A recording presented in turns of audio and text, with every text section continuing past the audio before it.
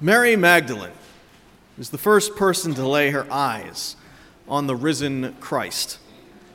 Immediately preceding the scripture that we're all about to hear, there's an account of two of the disciples, Peter and presumably John, racing to Jesus' tomb after Mary reports back that it's empty. And they run there with the utmost haste, trying to outdo each other. They take a quick look inside when they get there, and then they return home, mystified.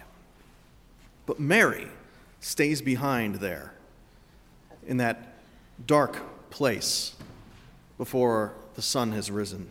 And that's where she meets her risen master. In that place, in that space of grief and bewilderment, Mary finds Jesus. That's where she finds her joy. The other two disciples don't stand still long enough to experience anything at all. They race towards a resolution, and they find nothing. But Mary stood weeping outside the tomb.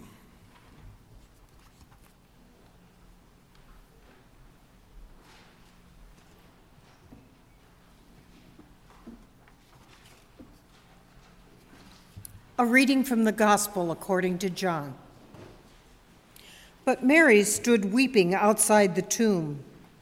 As she wept, she bent over to look into the tomb, and she saw two angels in white sitting where the body of Jesus had been lying, one at the head and the other at the feet. They said to her, "Woman, why are you weeping?" She said to them, "They have taken away my Lord, and I do not know where they have laid him." When she had said this, she turned round and saw Jesus standing there, but she did not know that it was Jesus. Jesus said to her, "Woman, why are you weeping? For whom are you looking?" Supposing him to be the gardener, she said to him, "Sir, if you have carried him away, please tell me where you have laid him, and I will take him away." Jesus said to her, "Mary." She turned and said to him in Hebrew, "Rabboni," which means teacher. Jesus said to her, "Do not hold on to me, because I have not yet ascended to my Father. But go to my brothers and say to them, I am ascending to my Father and your Father, to my God and your God." Mary Magdalene went and announced to the disciples, "I have seen the Lord." And she told them that he had said these things to her. Hear what the Spirit is saying to the church. Amen.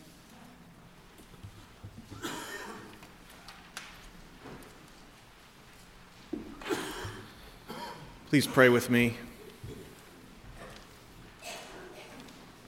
Everlasting God, may the words of my mouth and the meditations upon all of our hearts serve to glorify you. And may they be in keeping always with the teachings of our Savior Jesus Christ, in whose name we pray. Amen.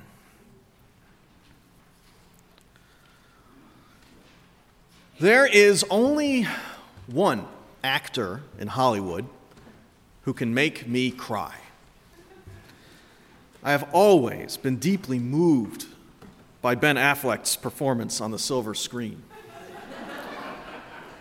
The films that he stars in are admittedly hit or miss, with generally more misses than hits if you look at aggregate film scores and critical reviews. But it's my personal opinion that for the past 2 decades, Affleck has turned in reliably poignant performances. Whether portraying a lovelorn comic book artist or a single father struggling to raise his daughter, or even Batman, the Dark Knight himself, Affleck always brings a kind of quiet desperation to his work. He's a pretty tall guy, arguably good-looking, but there's a clumsy insecurity about him. He carries himself like a boy who's learning how to be a man. On screen, he's a jerk sometimes. And sometimes he's one in real life, too. But he brings an emotional depth to his characters that just gets me right here. And those eyes, those beautiful hazel eyes, deep pools of nameless sorrow, when they begin to tear up, so do mine. But there's a meta-narrative going on here, too. You see, Ben Affleck, not the actor, not the characters he plays, but rather the man, seems to be as troubled as the men he portrays in film. It's public knowledge that he's struggled over the years with depression and alcoholism and divorce. He's 45 years old and entering middle age with more box office losses than wins.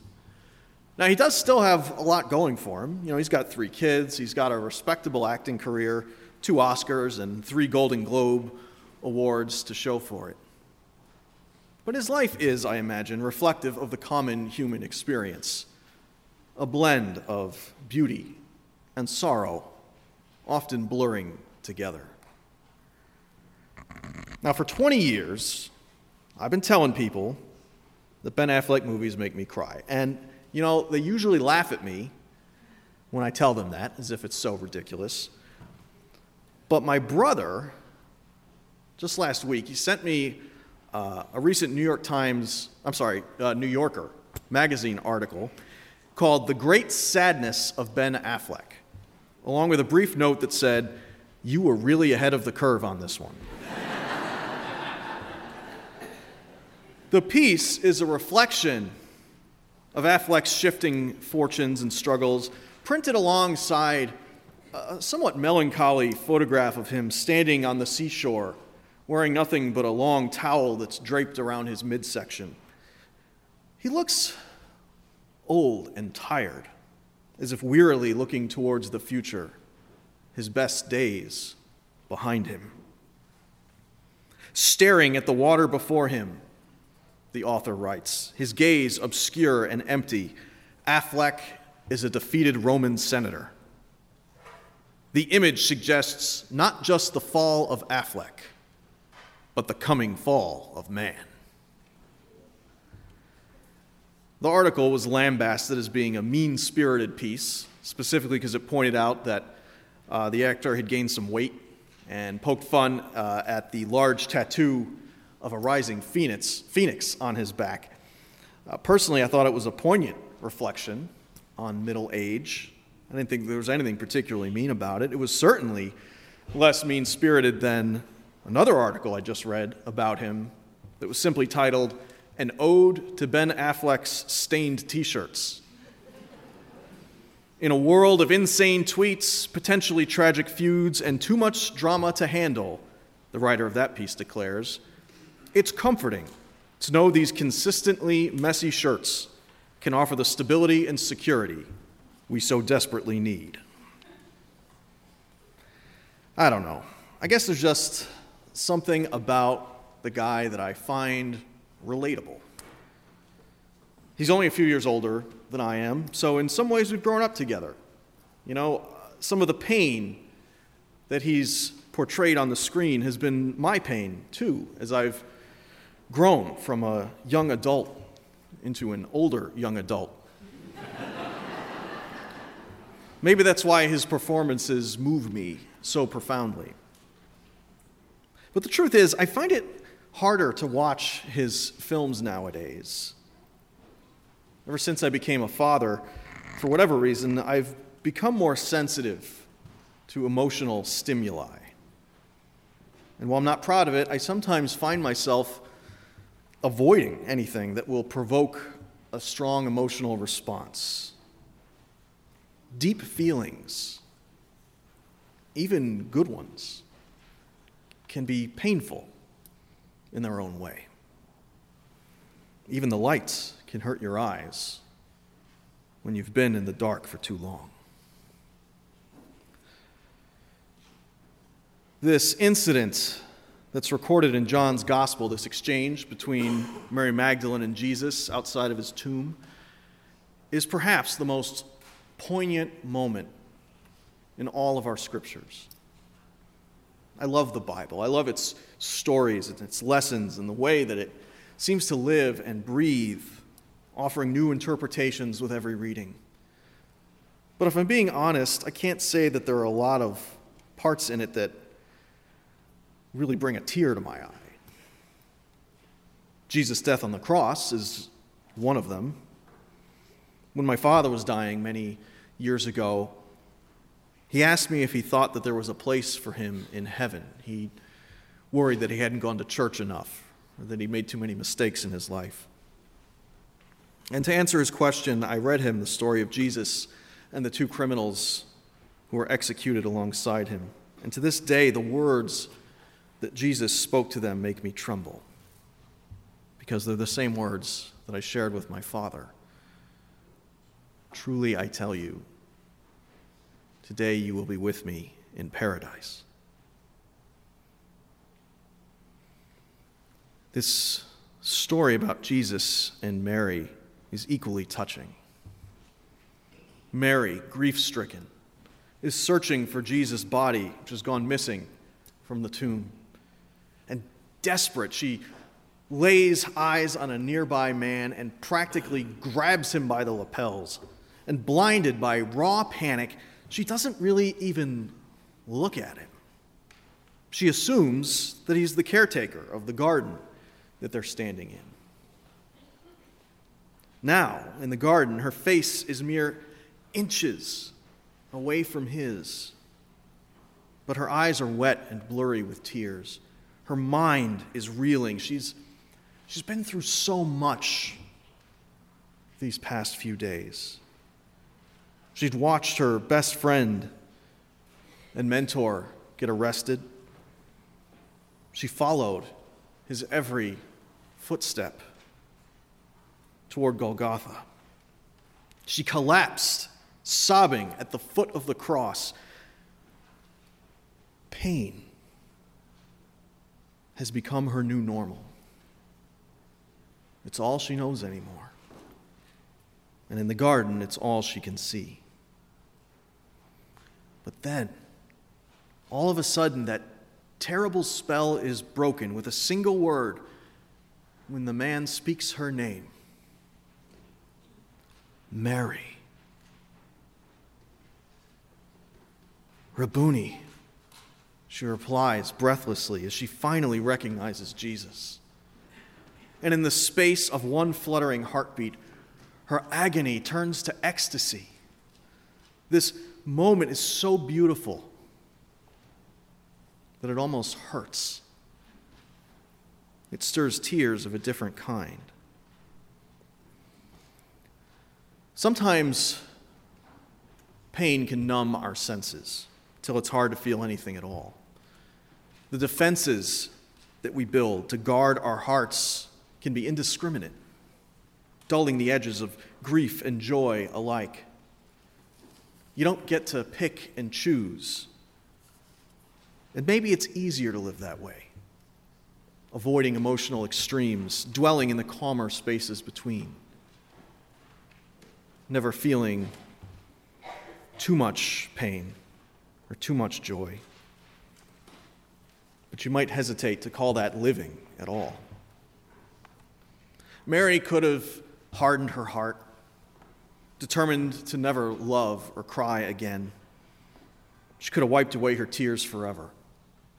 She could have stayed away from the tomb altogether that day. She could have worn sunglasses to hide her eyes, those windows to the soul, never letting anyone in. And she would have never known just how bright the light of Christ can be, because she would have been too blind to see it. Now, for my part, speaking literally, my eyesight is terrible. I've been wearing glasses since I was 3 years old, and frankly, I don't care much for them. I feel like they cramp my style, you know? They undermine my otherwise rugged, tough guy persona. I'm not especially interested in contact lenses, though, because honestly, that just seems like a lot of work. So the only solution I found is to wear sunglasses as often as possible. When I was a kid, I bought a pair of those big plastic sunglasses that you're supposed to wear over your regular eyeglasses. They were called Eliminators on the box, which I thought was pretty cool. Problem was, they were designed for adults, so they were absolutely gigantic on my little head. I looked like an 8-year-old version of the Terminator, and completely ridiculous. Now, as an adult, I have transition lenses that grow darker in the sunlight, but I feel like they don't work as well as I'd like them to. It takes too long for them to dim. They don't work in the car. So I took it upon myself to pick up a pair of these clip-on micro mirror shades, which work like a charm. Now, some people think that clip-on sunglasses are uncool. But you heard it here first.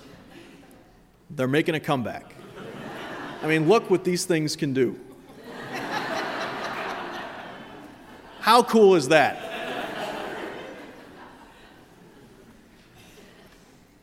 Now, I was digging through some old boxes the other day, and I came across a pair of prescription sunglasses that I used to wear many years ago.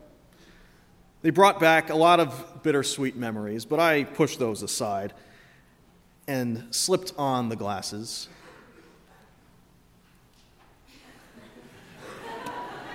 And I slipped into a world of calm.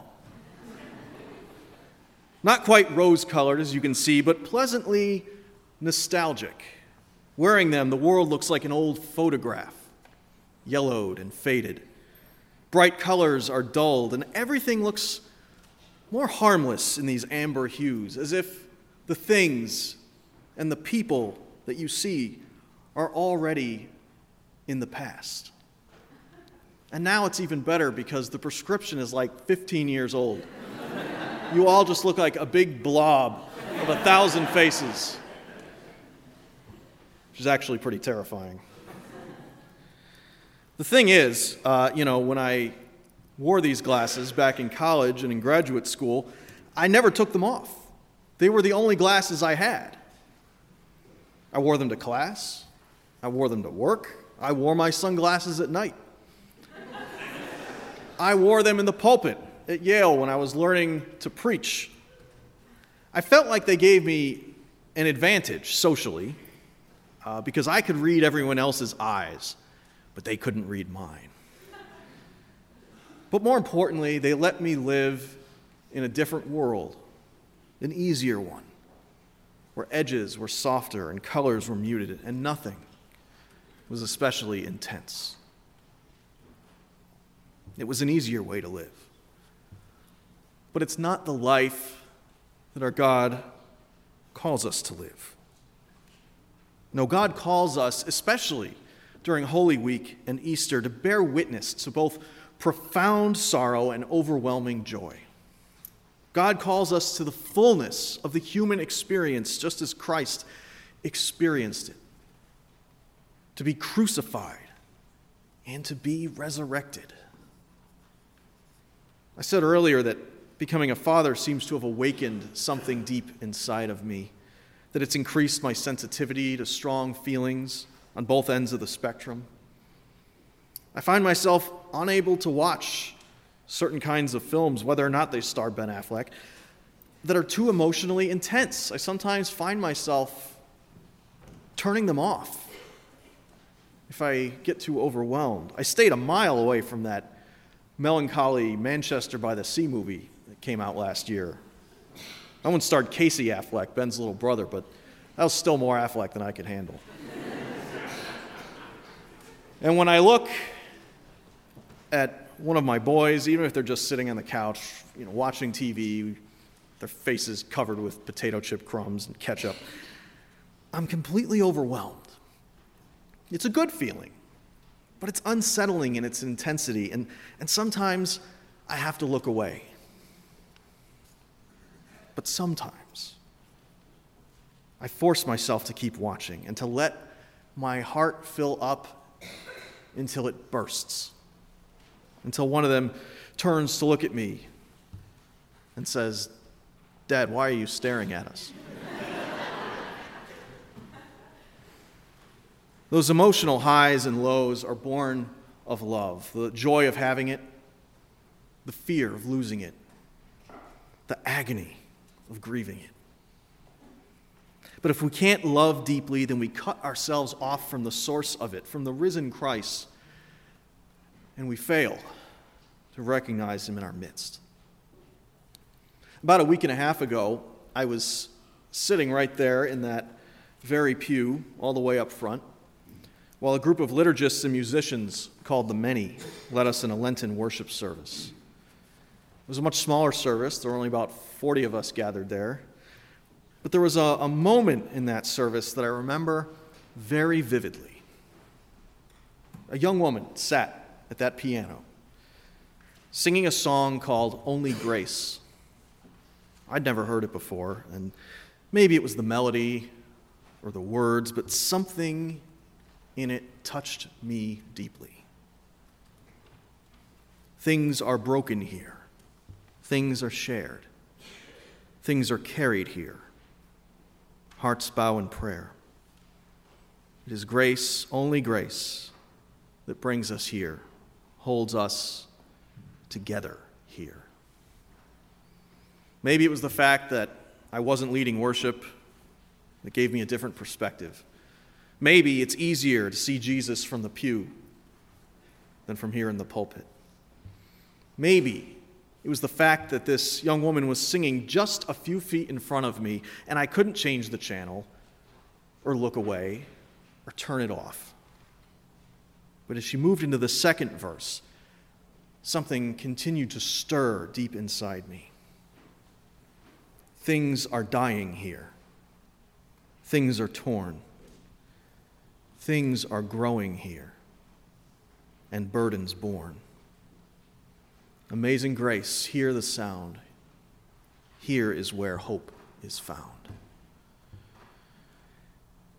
And as I heard those words, my eyes began to sting as tears welled up, and I cried there in that pew. First time I cried in a long time.